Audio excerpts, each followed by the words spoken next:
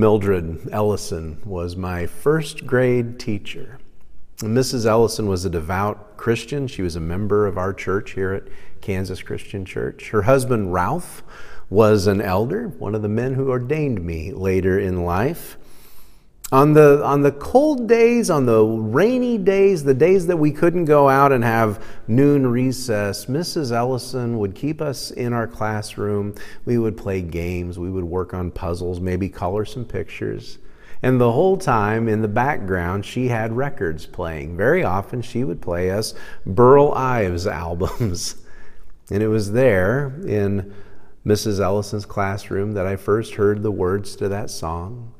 Jesus loves the little children, all the children of the world. Red and yellow, black and white, they are precious in His sight. Jesus loves the little children of the world. In my small town Midwest upbringing, that song told me two things. First of all, that people came in more than one color. That was news to me at that time. But secondly, it told me that there was someone named Jesus, and He loved me. I think that was probably my first exposure to that reality, the reality of who Jesus was and what His love was about. Now my kids grew up hearing that from birth, and many of you may have also, but chances are there was somebody in your life who put flesh and bone on that kind of love. They showed you the love of Jesus. Maybe it was someone who taught a Sunday school class. Maybe it was a parent. Maybe it was a grandparent. But somebody, in the way that they loved you, they showed you something bigger. They showed you that Jesus loves you as well. I happened to be in Mrs. Ellison's last class before she retired. I assure you, it wasn't because of me that she retired. But more to the point, I don't know if there are any more Mildred Ellisons out there. Certainly none of them that can play those kind of songs for their students. And so as you and I see children around us, we see the kids around us struggling in bad home lives and struggling with difficult upbringings, kids who have no idea that there is a Jesus or that He loves them, or often that anyone loves them. What do we hope for those children? And what responsibility do we take to make sure that they know that they are loved? We're looking at a very short passage today in the Gospel of Luke chapter 18, verses 15 through 17. It is a short passage. It's a beautiful scene. It's a scene that I think has given way to so much of the gentleness and the love in our world. I read a passage like this and I have to wonder, was this the passage that inspired Mrs. Ellison to teach? How many teachers have been inspired by this passage? Was this what inspired her to share those records? How many others have dedicated their lives to serving children because of these words? Luke 18, beginning in verse 15. Now they were bringing even infants to Him that He might touch them. And when the disciples saw it, they rebuked them. But Jesus called them to Him, saying, "Let the children come to me, and do not hinder them. For to such belongs the kingdom of God. Truly, I say to you, whoever does not receive the kingdom of God like a child shall not enter it." We love this story. We love this image of Jesus laying hands on children, blessing children. The passage doesn't confront us as much as it confirms us, because we recognize that children have value and need our care. My generation grew up with that song, that very familiar song, "I believe that children are our future. Teach them well and let them lead the way." I know it was kind of sappy, but it said it. Again, we get it. Children are important. Children are to be nurtured and educated. Children are to be valued, and they are to be brought up in love. And it's so easy to read that perspective, our perspective, into the first century world of Jesus and the apostles and feel, well, they must have thought the same about children. Did they? Did the people of that world really believe that if you show them all the beauty they possess inside and give them a sense of pride, that they will lead us and they will do well? Or do we have to realize that our perspective is not necessarily the perspective of the world that Jesus was born into? So when we ask, what does this mean, receive the kingdom like a child, we have to recognize that sometimes we're talking about our own answers. And we say things like, well, what it means is that children are trusting, and that's what it means to receive the kingdom like a child. Trust God just as a child trusts. Or we say, well, children are transparent. Children have no sense of falsehood at all. They'll tell you exactly who they are, and that's what it means. Or we will say something like, well, children have a simple faith. I mean, they believe in Santa Claus, they believe in the Tooth Fairy, they're going to believe what Jesus tells them. Or maybe we think, it means like children are always excited when you give them something. Children receive a gift with excitement. They're just in awe that you've given them something, and that's what it means. But those experiences and those thoughts are not necessarily part of the first century world when we read this. Those are qualities that we see in our children because we've nurtured those qualities. And so we have to ask, what is Jesus getting at when he says, truly I say to you, whoever does not receive the kingdom of God like a child shall not enter it? Look back to the first verse we looked at. Look back at verse 15 again. Luke sets the stage by saying, now they were bringing even infants to him that he might touch them. Luke specifies infants. In fact, Luke emphasizes infants. They were bringing even infants to him. Now, I'm sure you understand that in that world, in that context, historically, there was a very high infant mortality rate. You would give birth to a child, and odds were that that child would be dead before the year was out. That was a reality, and that was a common experience in families in those days. And it was very easy to not get attached to children, to hold them at a distance because you weren't certain how long you would get to hold them. And so mothers are bringing children to Jesus, even infants, that he might touch them. Now, as we've gone through the Gospel of Luke this year, what happens when Jesus touches people? Well, if you go back to chapter 5, Jesus touches lepers and they're healed. The leprosy is gone. In fact, later in chapter 5, Jesus touches an entire crowd and the entire crowd is healed.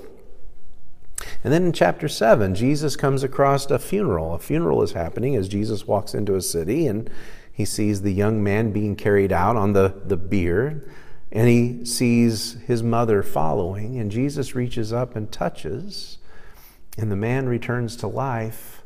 And Luke tells us Jesus gave him back to his mother. So we realize we need to lay aside all of those qualities that are part of our experience, qualities that we put on children, that they are trusting, that they have simple faith, that they get excited when they receive a gift. And we need to recognize the perspective of this world, that children are fragile. Children are dependent upon someone to care for them, whether that's their mother and father, or whether that's Jesus.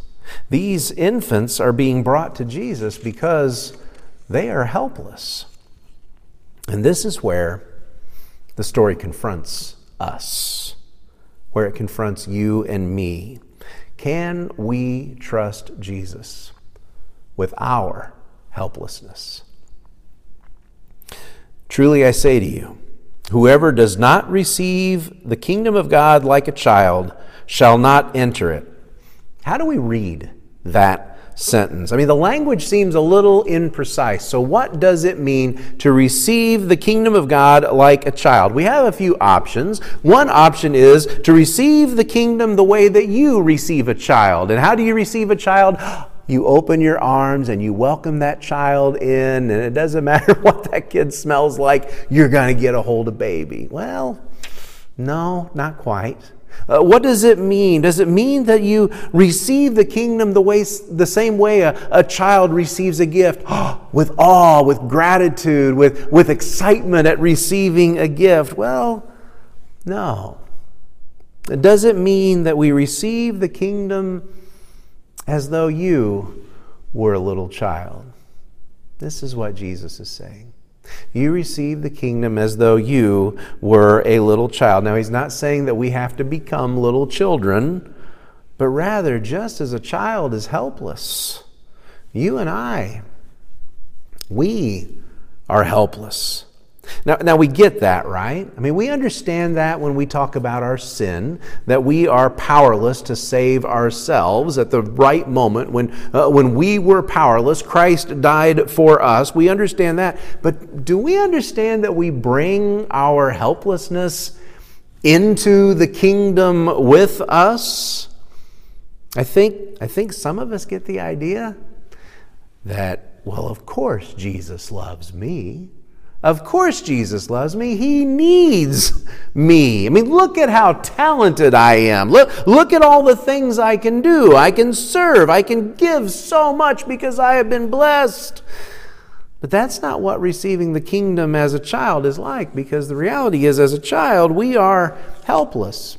It's what Paul was getting at in 1 Corinthians. 1 Corinthians chapter 1, beginning in verse 27, Paul says, "But God chose what is foolish in the world to shame the wise. God chose what is weak in the world to shame the strong. God chose what is low and despised in the world, even things that are not, to bring to nothing things that are, so that no human being might boast in the presence of God." So that no human being, none of us, might boast in the presence of God. And you know, the other side of this is, too often our question is, well, why would Jesus want me?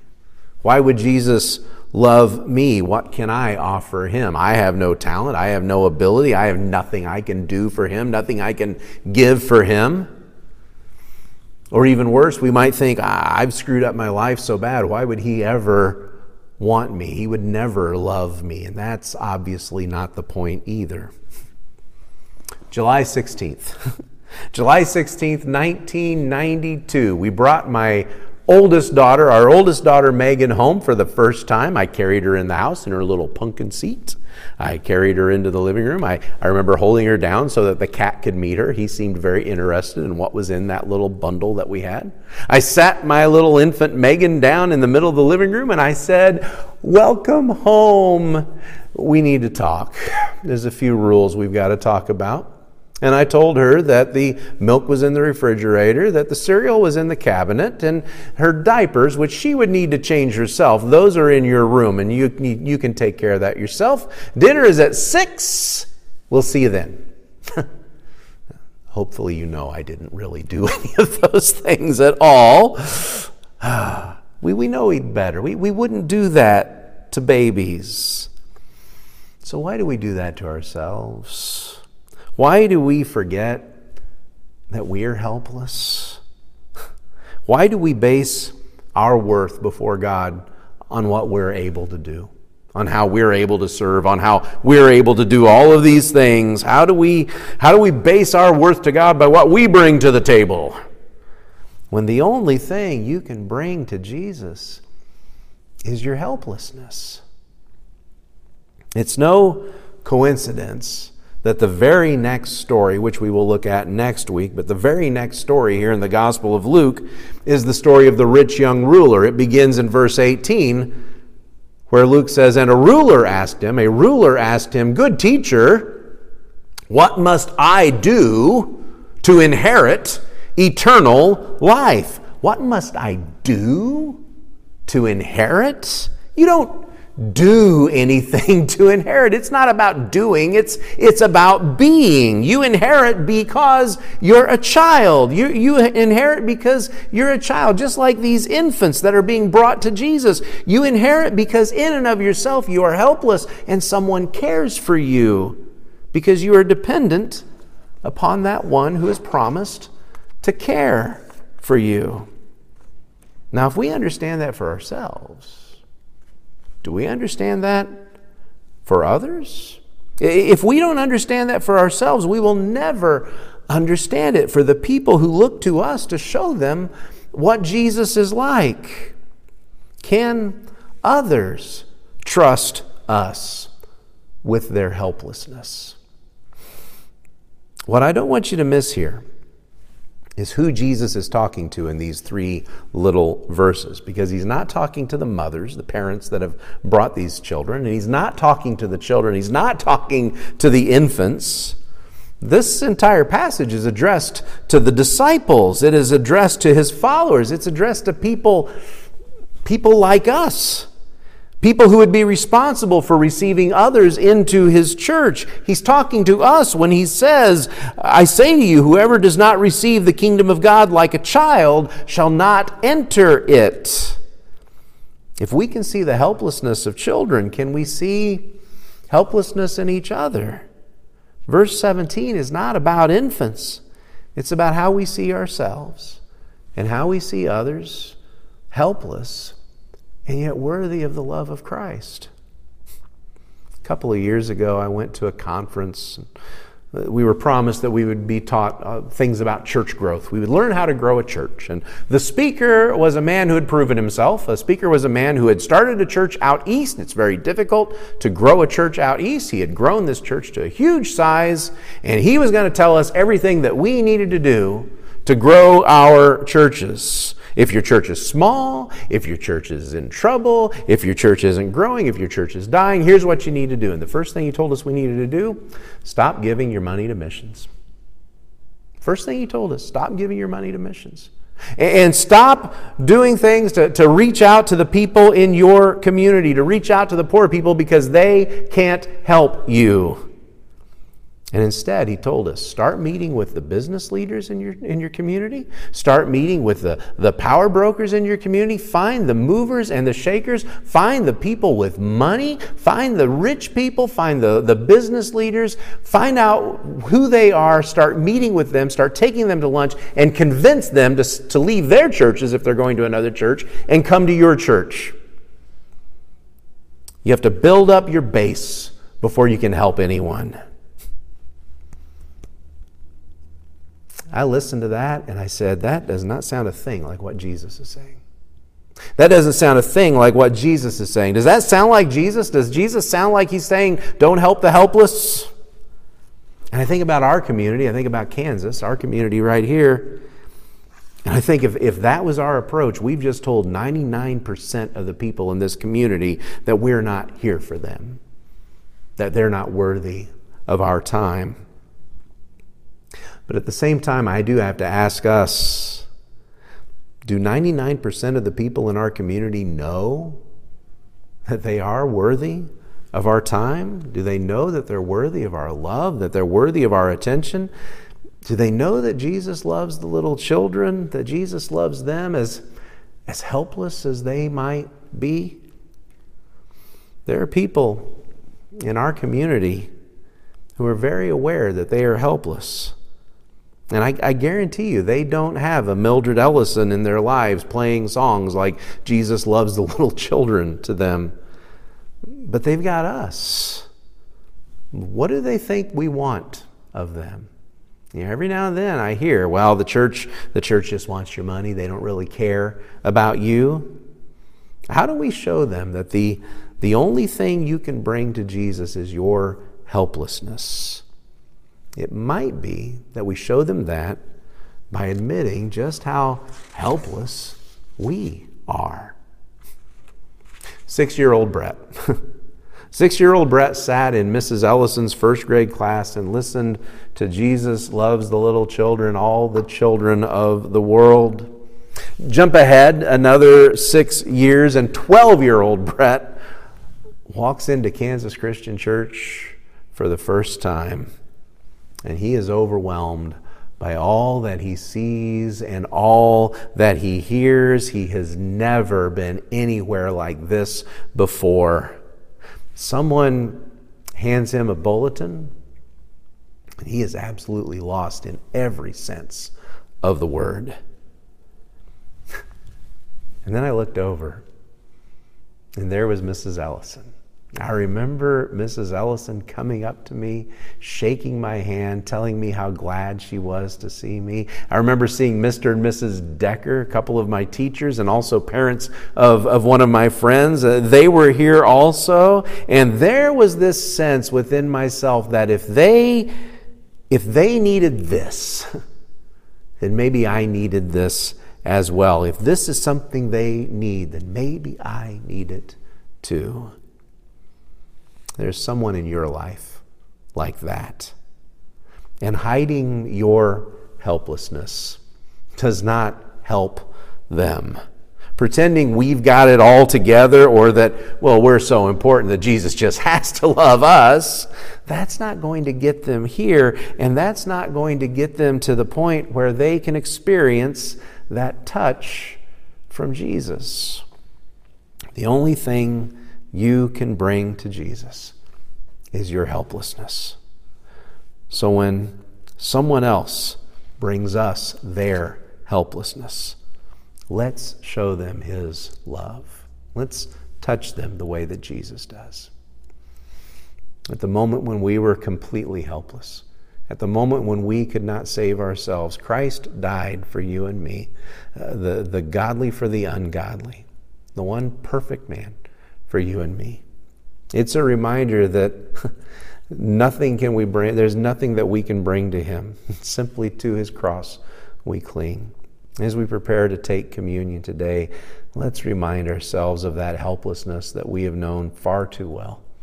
And let's commit to allowing others to know that as well, so that they might see who Jesus is through us. Let's pray. Father, we thank you that in our weakness, in our helplessness, when we had nothing that we could do for ourselves to save ourselves, you sent your Son that He would die for us. And we thank you that today, as helpless as we are, as helpless as we continue to be, you continue to love us. You continue to welcome us. You continue to seek us to come to you. I thank you for the bread that reminds us of the body broken, for the cup that reminds us of the blood shed.